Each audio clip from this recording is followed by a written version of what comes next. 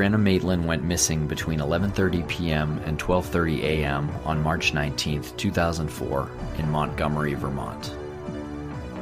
She was 5'4", 110 pounds, and 17 years old. Her Oldsmobile was found backed into a place commonly referred to as the Old Dutchburn House.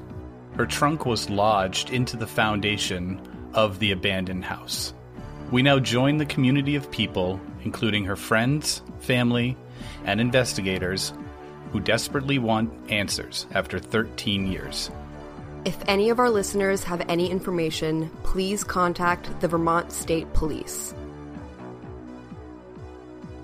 Welcome to Crawl Space. This is episode 4 of our coverage of the Brianna Maitland disappearance. In this episode, we are going to recap our unrecorded conversation at dinner that we had with Bruce Maitland. We're also going to talk about our experience trying to make it to Brianna's vigil, her 13-year anniversary vigil, which was held on March 19th. And then we're going to play some clips and talk about Chloe's conversations with Brianna's friends, Kira and Katie. And we also want to invite you to listen to Mark Harper's latest interview, where we had some clarifications made on some of the information he provided earlier in the podcast. The first thing that we want to talk about is how we had dinner with Bruce Maitland.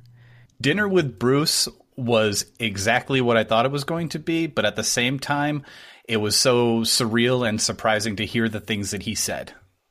Pretty casual atmosphere. We met at a nice restaurant in Marlborough, Massachusetts, had a couple of beers, and we all had a nice dinner. And it was, like I said, a pretty casual conversation. Anyone walking by would have had no clue what we were talking about.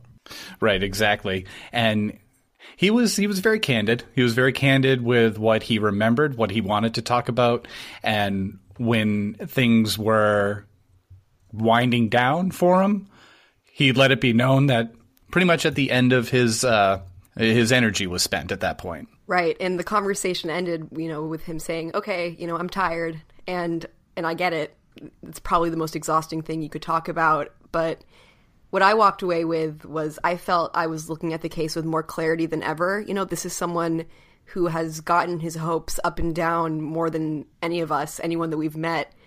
He's been at this from the beginning, and it's the most personal to him. So when we talk about things that we've heard about, he isn't as hopeful, or he doesn't get his hopes up as much as we do or as other people do. And I think that he has the most logical perspective out of everyone because of that. An example, the information that Greg Overacker shared with us off the air in episode 3, Bruce doesn't necessarily believe that's true. Actually, he told us he doesn't.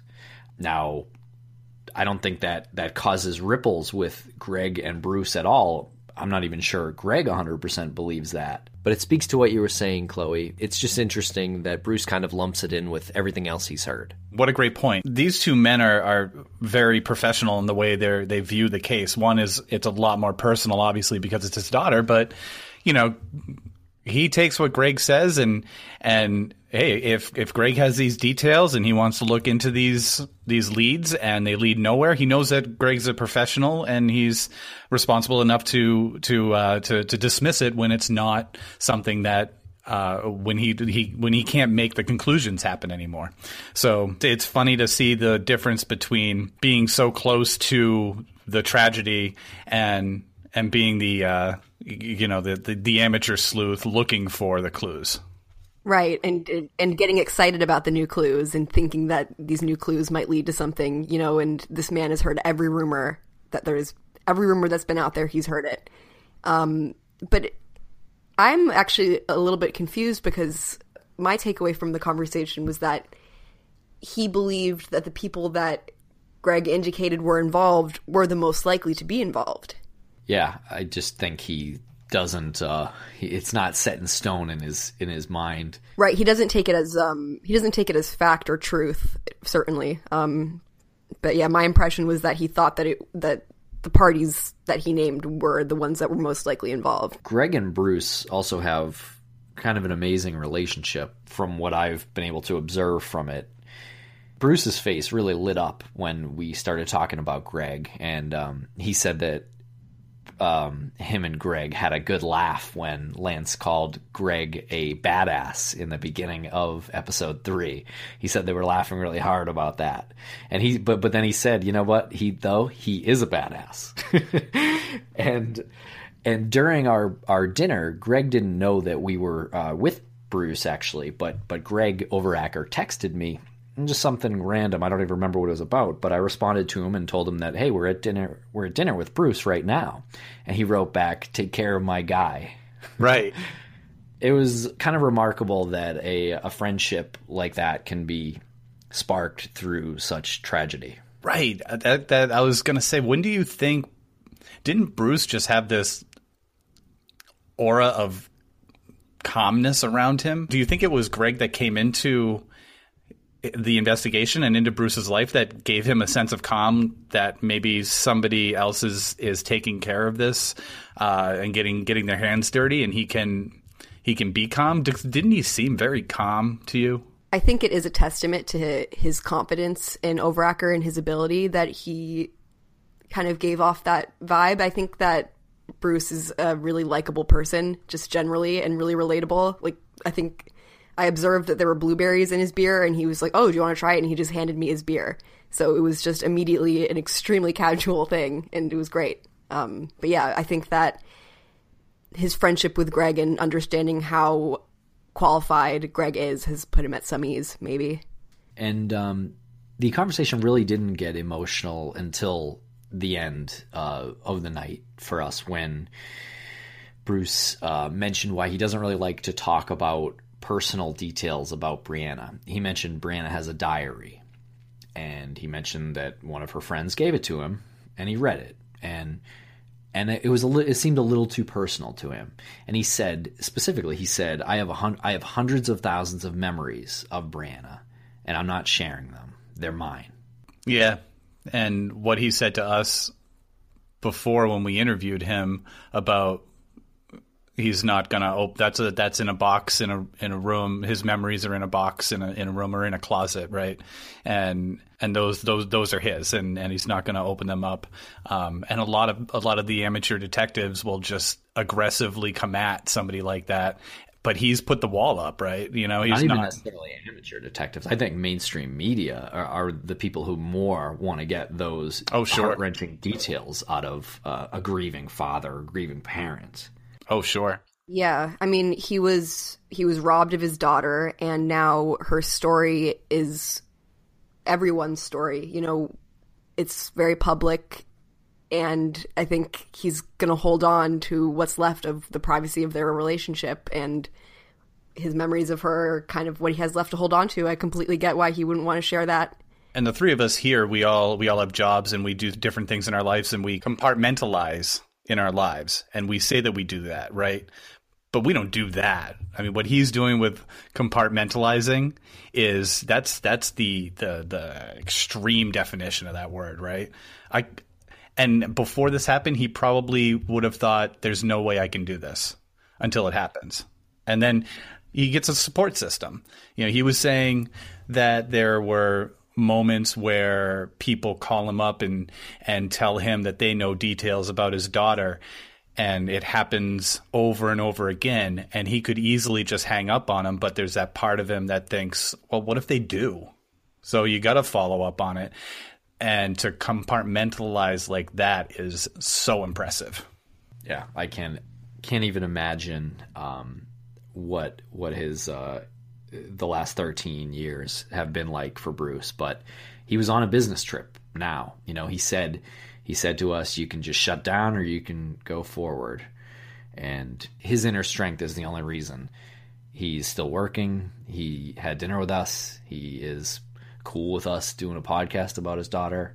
He wants it, actually. So yeah, to be clear, he asked us to have dinner with him. We didn't reach out. He sees the value in what we do and what those that listen who understand the purpose of this and what they end up doing when they look into a case and they bring forward some information that someone might not have seen before just because it's fresh eyes. He does see the value in that. I know I came to the dinner with a ton of questions and clarifying points, which he was really open to. And outside of being a really gracious individual, he's wicked smart. He's very, very intelligent and logical, and I see the case differently after speaking with him. So I think he sees the value in more publicity in this case through the podcast, but there's also so much value in consulting with him just because of what he knows and his attitude and his intelligence. I know that Bruce is probably listening to this episode, and we might stumble a little bit along the way, but just so he knows, just so, we're doing our best. We're going to do our best. We're going to do whatever you think we need to do to help bring some sort of closure to everything. That's me just saying between Bruce and Greg and tens of thousands of our closest friends. Yep. Just keep us in check. Make sure that we're doing the right thing. The anniversary of Brianna's disappearance was Sunday, March 19th. And some people were there at the park in Enosburg Falls. In fact, we mentioned it on these very airwaves that we were going to be there. We tried very hard to make it. In fact, we were up there in Vermont. And on the way, we were talking about things that we wanted to do. We were talking about what we were going to do when we were outside the Dutch Burn and how we were going to try to forget all that we've learned about that crash and forget the information we've heard through Greg and Tarek's informant, the tall guy, all these things. We're going to try to just look at it. Clean slate. Yeah, there's some value in that, right? Take what you learned. That's good. Don't forget it. But just wipe it clean if you're there, the first time you're ever there. Ingest the scene and work with your previous information later. I was so proud of us when we were talking about that in the car. I was so proud that we were like, wait a sec. We're just thinking about the things that we've read, and let's take it back and let's rethink the thing. Rethink it. So let's play a quick clip from the car ride while we were driving from St. Johnsbury to Enosburg.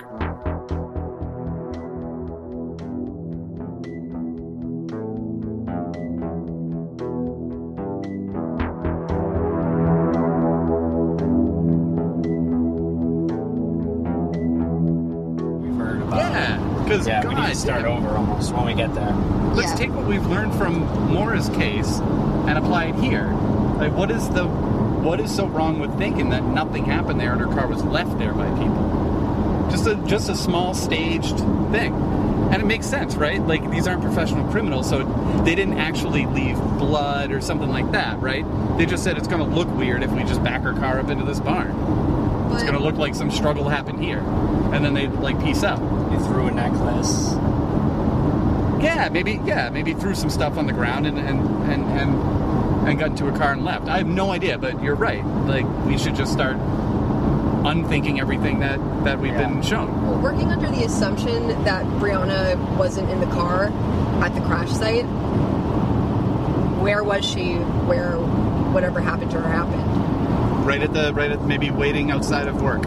Look at the obvious things that we've been told. She was told, right, that she not to go to work that night. I mean, do we know that for a fact? I don't think we do.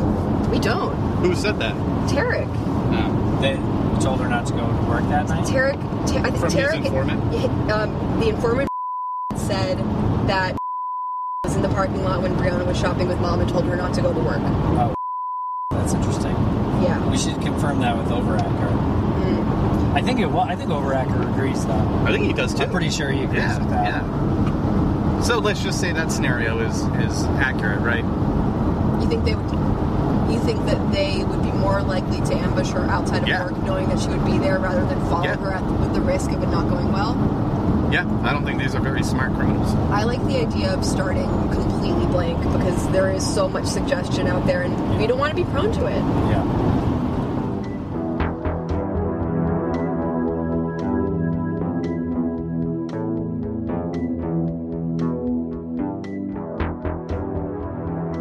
And somewhere on the way to the vigil, well, actually, we were supposed to meet Brianna's friends first, but we didn't quite make it. And what happened?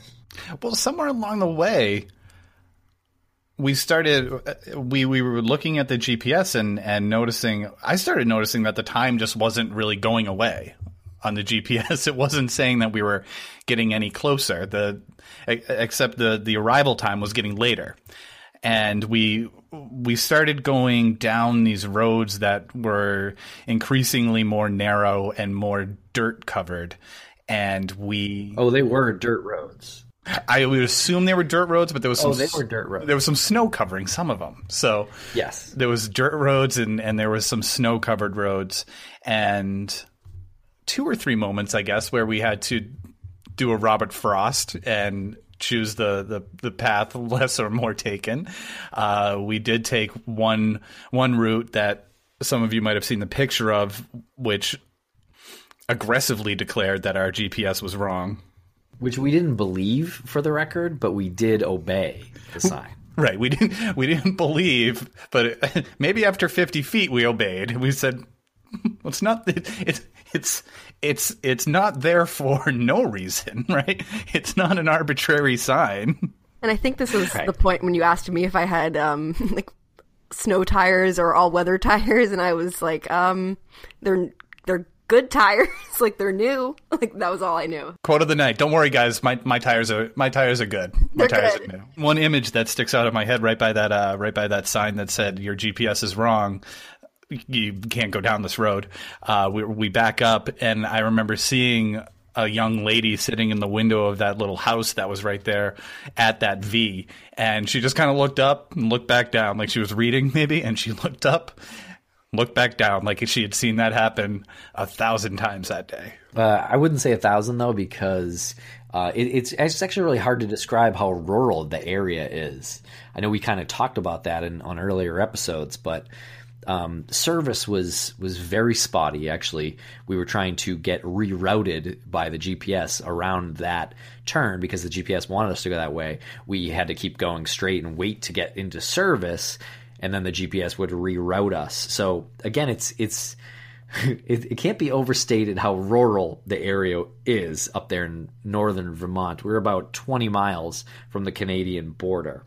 So that brings us to a hill where we went up and we looked down at the snowy road and we said, yeah, we can make it. We can make it down this little hill and then up the other hill, and it's just a road with some snow on it. And I have good tires, though. I just gotta say, one of the moments that, like, if you just go back, we were trying to figure out where we should go, and it was pretty obvious that left that we took that said your GPS is wrong, and then we ended up going straight was just kind of, it was taking us around, like the V was getting bigger. So we all agreed at some point we're going at the next major left-hand turn, we're going to have to take this left because that is going to put us back on the road. It made sense. GPS wasn't working at that time, and probably like a minute or two after, GPS popped back into service and take the next left, and it gave what was it? I forgot the name of the road. Your fucked road, and take this road, take this left, and it was like a moment of victory. I thought we won, we got out of it. That was the hard part. It seemed like it for a second, but then we decided to try this road, the snow-covered road, and we made it down the embankment, and then we all kind of realized that, we're skidding here, and then Chloe was driving and tried to hit the gas as one would do, and the wheels kind of just spun a little bit. So I hopped in the driver's seat. I got it. Yeah, I got this. And then I'm not sure, did you hop out at that point and say, let me push? I was ready to push. Okay. Let me push this car up there. Tim, you drive. Chloe, you sit over there. Well, that's when I was like, I'll just walk up the road, and you guys were like, hell no. Do not walk up the road. Yeah. You're not going anywhere by yourself, first of all. Yeah, we'll get back to that. The men will get this car out of here. I just want to, if anyone has ever looked at a football field from end zone to end zone, that's as far as the car was down this road. And we did make it a certain distance afterwards, I tried to get the car going, and we actually got it going a little bit further, which ended up really kind of screwing us a little bit more in the long run. But I pushed. And then we got stuck again. And we all hopped out, and we grabbed these sticks from the side of the road, and we tried to kind of dig out the tires. Wasn't happening. Around that time, we realized that the snow that we were standing on was above the guardrails. So that made us realize we were at least like standing on 3 feet of snow. One of the things I'm not proud of, and I will put this out there because this is a transparent podcast. I grew up in New Hampshire. I thought it was my element. I thought that I could be in that element, and for some reason, my brain was like, it makes sense to go into the woods and cut down branches and put under the tire so that she has traction. Looking back at it, that's not even close to reasonable. I think all of us were in denial there for a few minutes. Oh, I knew we were fucked. We were trying to get the car going forward first. We all made that decision to try to see if we can get past this little first little spin of the wheels, get it going. And then that didn't happen. Then it was stuck. And then, yeah, it crossed my mind too that we were fucked. But we were still trying. We were still trying to dig ourselves out. We were trying to put the sticks under the tire so maybe we could back up. But there was really no hope. And let's just reiterate again how rural this area was. Well, there was no cell phone service. And it was about 6 p.m. And so we were about an hour from darkness. And we knew no one around us. There were houses that we passed that were very far and few between. This is a sparse area, a sparse residential area. The irony wasn't lost on me that we were stranded roadside with no cell phone service, and we had no idea what to do, and we weren't sure how far we had to go up the road to get cell phone service, and if it was even possible to get that far by foot. We didn't know if anyone would be home or would answer the door. We were just completely helpless. And yeah, I don't think the irony was lost on any of us that the similarities to, say, Maura Murray's situation were ironic, to say the least. We do the Missing Maura Murray podcast, and she got her car stuck, and she was out of cell phone service, and maybe she had to rely on the help of a neighbor. I don't know that's what she did. Just saying that that's what we all realized was our only hope at that point.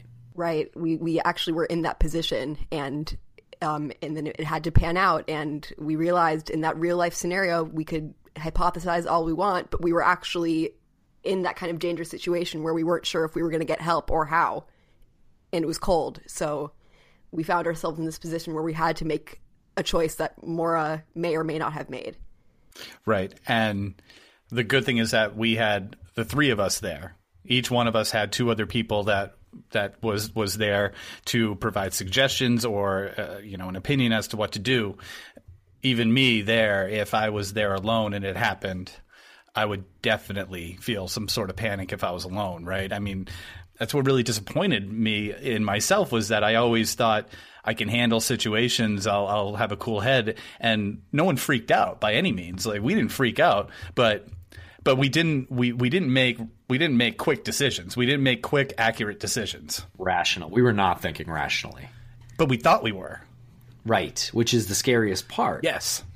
And it's funny to realize how quickly, Lance, you mentioned that you felt like you were in your element, but it's amazing how quickly that one can get out of their element.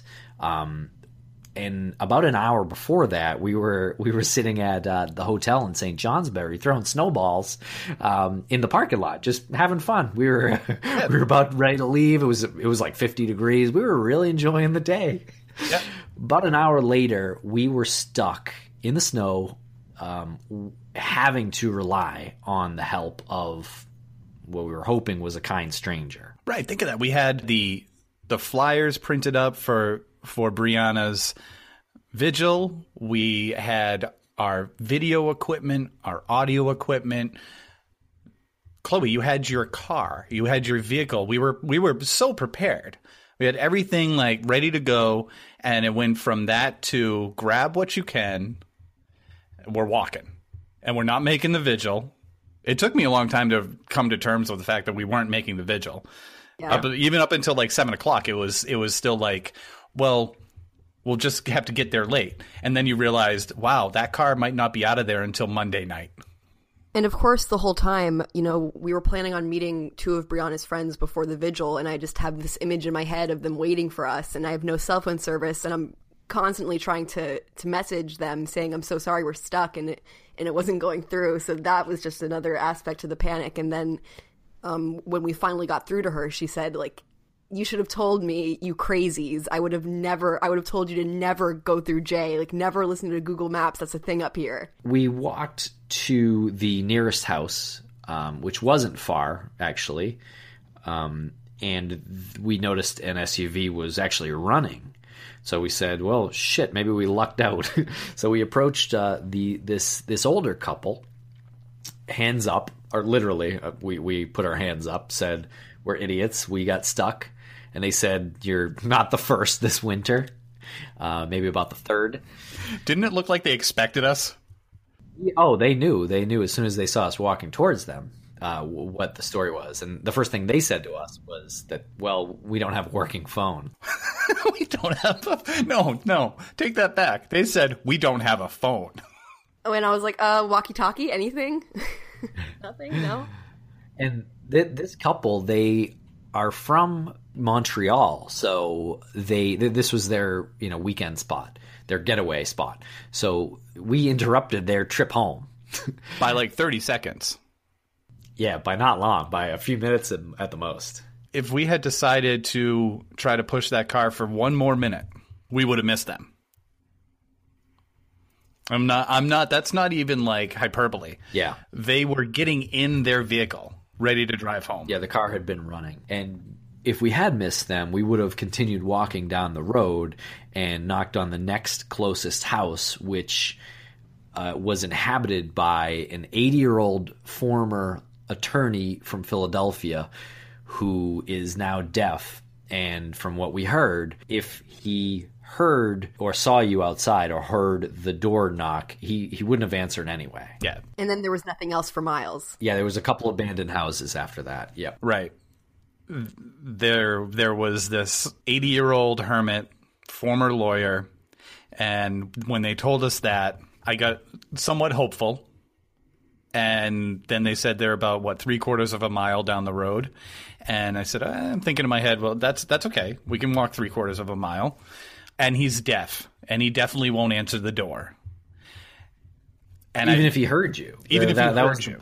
Right. And once they said that, it was like, oh, well, he just wouldn't hear us. Maybe we can, walk around to the window and try to get his attention. But they were like, yeah, even if he heard you, he wouldn't answer the door. Right. Didn't your brain go to the scenarios of I'm banging on the door and I'm looking at this guy and he's looking at me and he's just like shaking his head no? So Joe and Jean, they invited us in. Actually, gave us some beers too, which was really gracious. This couple, they were an older couple, retired teachers, both of them. They couldn't have been any nicer. It's incredible, the reality of karma, right? Joe said so many times, we tried to offer him something later on that night, and he said so many times, it's karma, it's karma, it's karma. I mean, they gave us the facts, right? They said, you might not get your car out of there. It's Sunday night.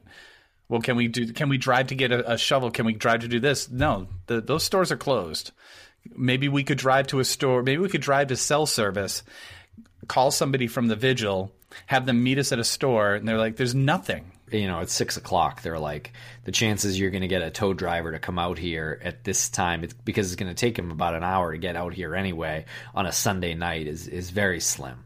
You're going to be here for the night was what we were told, and pretty sure, I don't know, I was going to say we were planning on it, but I won't say we were planning on it because we didn't have a plan for that, even if that was the case. But that was kind of what we were all thinking what was going to happen. It was absolutely a reality in my head that everything was just put off by at least a day. Yeah. And we weren't getting anywhere for at least a day. And the reality of, we don't just need a tow truck. We need something that's going to pull that car out of there, because a tow truck's not driving down there and driving back out. Tow truck never would have made it out. It's 17 tons of tow truck. Thing's gonna go down 30 feet and sink 4 feet into the snow, and that's it. So how is this happening? Okay, they're gonna have to like winch it out or something. This isn't happening on a Sunday night. It was completely impossible in my head at that point. So Joe and Jean drove us to cell service, and we made a call to AAA. Thank goodness Chloe is a gold card member.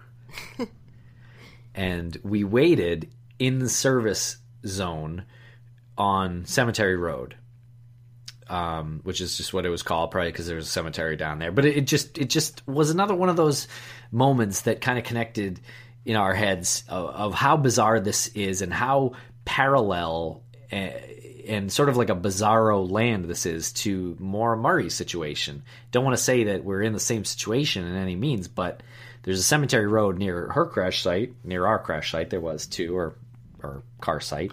There's an old couple near her site. The older couple was the closest house, except Joe and Jean were the bizarro Westmans, as we like to joke about, because they couldn't have been more helpful. Anyway, we got a tow truck. A tow truck driver did come out there. He ended up needing rope, about 300 feet worth of rope. But it was pitch dark. That's the point I want to get to, is how hell effing dark it was once the tow truck actually got there. You really couldn't see your hand in front of your face if there was no light. And we'll play some footage. We have some footage of this. We'll add it to the YouTube video. So if you're listening on iTunes and you're curious, check it out on YouTube. And how fast, speaking of the dark and the night, how fast did it go from tolerable to, once that sun was down, it is now a cold night? Because it was reasonable, right? When we were in the car and the sun was out, it was 35-ish, I would say, 35, 30, 35. And then that sun went down and it was cold. It was a cold night, and you could hear the trees cracking in the woods.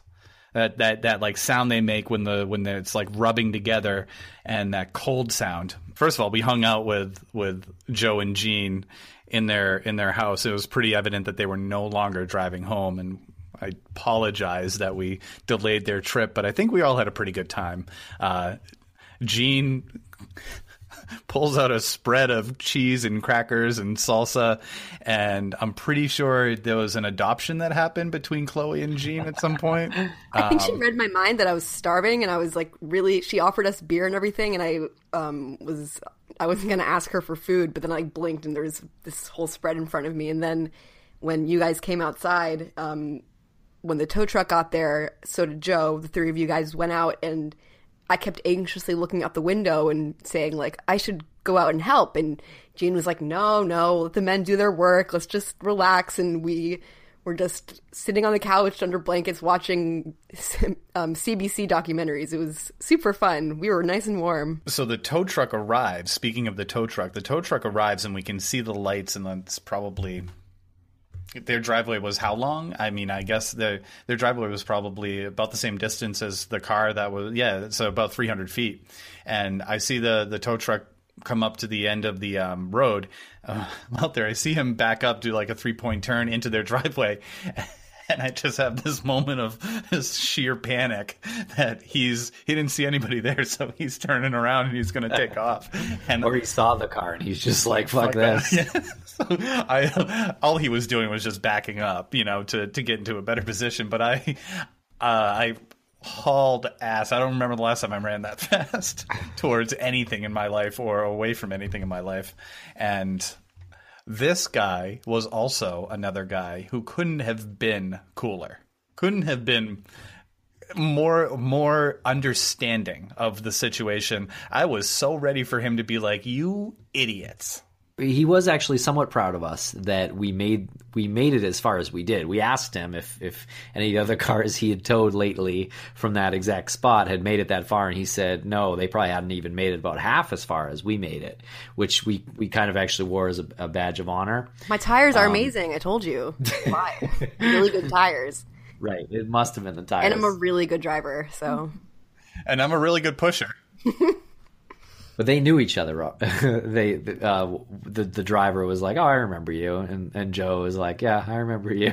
And they both agreed that there should be a sign there by now, but there wasn't. So Joe and Gene, check your mail because there'll be a sign there, along with a gift from us. So thank you very much, Joe and Gene, for all your help. And 2 nights ago, someone, not saying any names, might have posted a glowing review of Ray's Auto Service and Towing Company on Yelp. It's easy to find because it's the only review, which makes sense because that's a very rural area. But Ray's Auto Service and Towing said that he thought he had about enough rope. He thought he had about enough chain to get to the car, but if he didn't, then it would probably be about $1,200 to $1,500 to get a tractor down there to pull the vehicle out. And we're unraveling the cable from the mechanism on the back of his truck. That gets to a certain point. We get the 100 feet of rope. That gets to that gets to another point. Then he starts pulling straps out of the truck. 2 straps, 1 rope. All the cable he had got exactly to where Chloe's car was. Yeah, maybe about 5 feet to spare. Which is what he needed for slack. Right. And we probably would have had to have sold our cameras just to get the tractor up there. I was ready to take all of the clothes I had on me, anything that I could tie together to make up the difference, because we're not missing the vigil and spending $1,500 for a tractor. So that's how quickly you can get out of your element, people.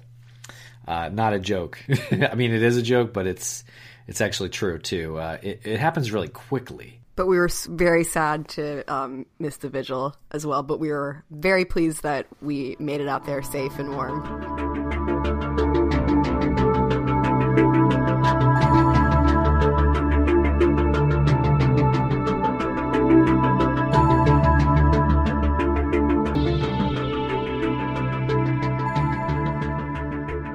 And now we have a few clips that we'd like to play from Chloe's conversations with Brianna's friends. So, Chloe, would you like to tell us a little bit about how those conversations went, and let us know what clips you think are the most important to play here? I felt it was important to hear about Brianna from people who knew her firsthand. I think that it's easy for us to hear second or third hand information about someone and feel like we know her, and we don't. We can only say what we know about Brianna from the people that knew her best, which were her friends and her family.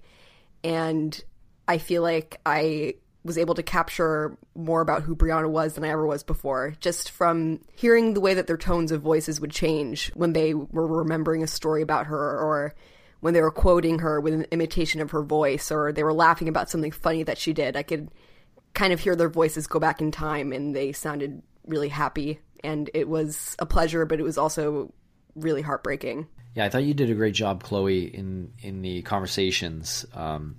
They seem like really down-to-earth people, but you were able to connect with them on a level that I don't think Lance and I would have been able to. They were very personable and easy to talk to.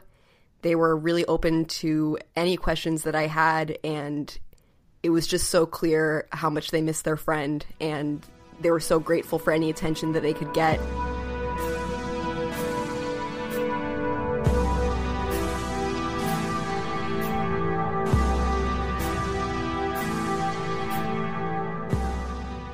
I started school in Swanton, Vermont, and I had just moved. It was my sophomore year. And I had to pet the bus. And I was so nervous about it. But when I got on this bus, I got all kinds of dirty looks. And there was Bree sitting in the back seat, a big dumb smile on her face. She says, "You're just with me." And she just slid right over. And, from that day forward, we literally hung out every day. We learned that Brianna was a particularly thoughtful and sentimental person. Her friends remember her that way. She decorated her car with handwritten notes that she had received from her friends. She had written them handwritten notes herself as if they were in camp, as her friend Katie described it, and would decorate her car with notes from them because that would make her happy. And she always remembered her friend's birthday. Kira remembered specifically that she hadn't seen Brianna for a very long time, but she showed up to her house on her birthday just to give her a candle, which was an incredibly sweet story, and I think put a clear image in our head about the kind of person Brianna was. I think it's just who she was. I mean, if she had a chocolate bar, she'd give you the whole chocolate bar if you wanted it. You know, I mean, that was just the type of person. I don't think I remember, like, really anything specific, except for, I guess, she'd always remember my birthday. One of the last time, actually, I think the last time I saw her, it's hard for me to remember, but I think the last time I saw her was my birthday before she went missing. And she gave me a candle, and I hadn't seen her for, like, the longest time, and she just showed up on my birthday.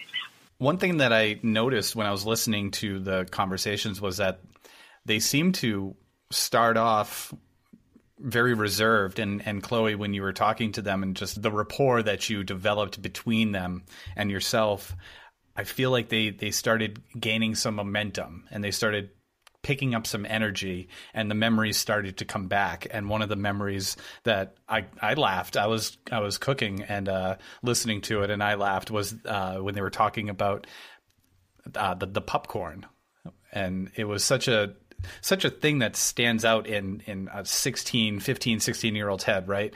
And when you're in your late 20s or early 30s and you think about it as like, that's just one little nugget that stands out in your head. Katie described being shocked when she first went over to Brianna's house when she was living on her family's farm in East Franklin. She kind of described her as this backcountry hippie, and they had no TV or microwave or stove, and she was extremely confused when Bree suggested they make popcorn and then started making it on a wood stove. In her words, she thought, what the hell is she doing? It was a very different kind of method. A different kind. Yeah, it's a different kind of family, and I think it was refreshing for her friends to see that. Like, I remember the first time I went to her parents' house, and I was shocked. Like, they didn't have a stove like most people have. They didn't have a microwave. Like, when she made popcorn, she went over to the wood stove and threw it in a pan, like, made it like that. I'd never seen that, you know? To put her TV on, she grabbed bunny ears and tinfoil. I don't know. She lived a different life than I did growing up, you know? So it's probably cool to see that for the first time, yeah, that kind of lifestyle. Yeah, I was like, what the hell are you doing? But she enjoyed being outside. Her dog meant a lot to her at that point. Definitely. He was a big part of her life.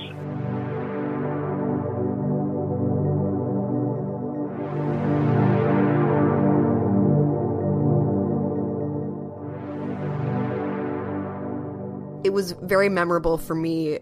Kira had described hearing the initial news reports that the 3 women that were kidnapped by Ariel Castro were found alive. All she had heard, you know, she was at work, so she had heard tidbits from news stories, and she had heard that 3 women that were missing for 10 years were found alive, and that was around the time that Brianna had been gone.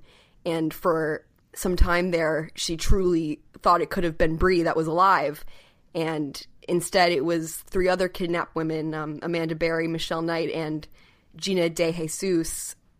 But having your hopes go up like that and then having them just crushed like that, even after all of that time, was hard to hear, and I can't imagine the pain.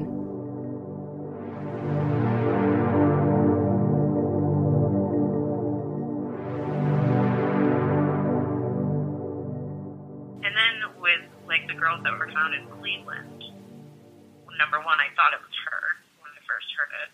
Oh, God. And the 3 girls that were found in the house. You thought that one of them could have been Bree? Yeah, because I was working at Fletcher Allen at the hospital, and I was just walking through the halls, and I could hear my patients' TVs on, just like as I was walking. Yeah. And all I heard was 3 girls found, Cleveland, Ohio. They've been missing for 10 years. And I was like, ugh. And it was like right around her 10-year mark when they found them, or I think it was her 10-year mark. So I thought it was her. But then it just made me like rethink, like, either one. What if she's still out there, or what if, either way, she just needs to be found.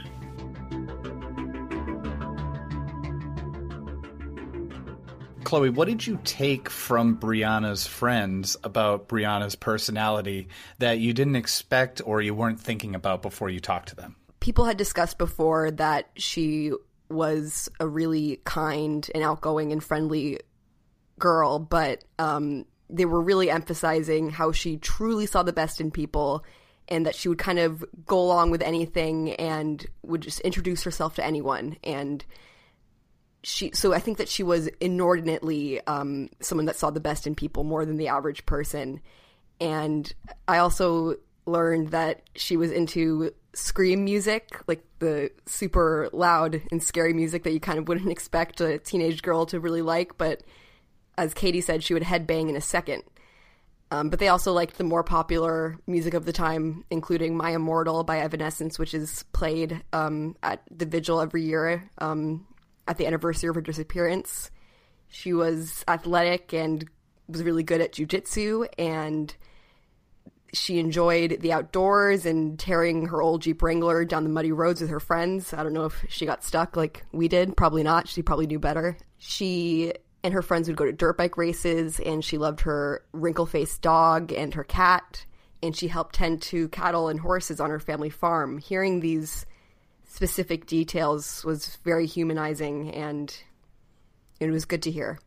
It's really a rarity to encounter friends like that who lost someone who probably would have been a lifelong friend to them. Do you get the sense that if Brianna was still around her friends like Katie and Kira, that they would still be buddies no matter where their situation was in life? Katie said, I asked them both, if Brianna were here today, what do you think she would be up to? And the first thing out of Katie's mouth was she would be sitting in this car with me right now, because, she was sitting in her car during our phone call. And, that actually made my eyes well up a little bit with tears, because she said that with such certainty that they would still be best friends and that she would just be sitting in that car with her. They'd be driving around just like old times. They both also said that they believed that she would be in some sort of helping profession. Kira's currently in nursing, and she thinks that Brianna would want to be doing something involving helping people as well. Oh my gosh. Oh, I don't know. That's a crazy thought. Yeah.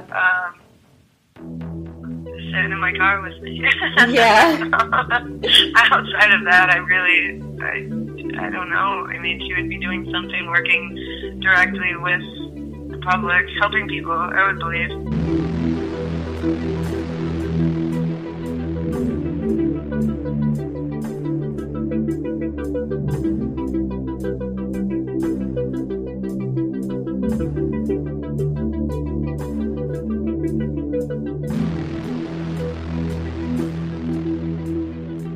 Okay, and before we get out of here with episode 4, we just want to mention that we interviewed Mark Harper of MJA again, and he clarified some of the details that we had all sort of gotten incorrect about this case earlier on.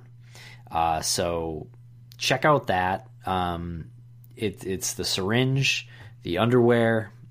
They were not found in the car. So if you want to hear it, please check it out. And Mark Harper is a very interesting guy, so I think you may enjoy the full interview, because we go on to a little bit more of his history, his past investigation techniques and things like that. And during our pre-show meeting, Lance really didn't want me to mention this, but we had a pre-show meeting. If you give us a 5-star iTunes review, we will read it on the next episode.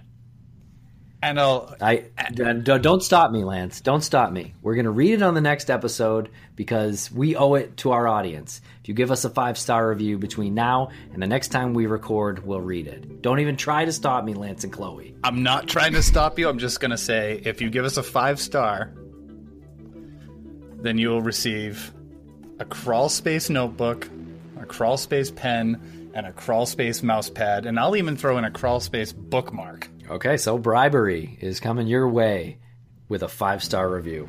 I learned from the best. And please follow us on Twitter at CrawlSpacePod. We're also on Instagram, Facebook. We're on YouTube. Check us out. Thank you very much for listening, everybody. We will be back with more soon.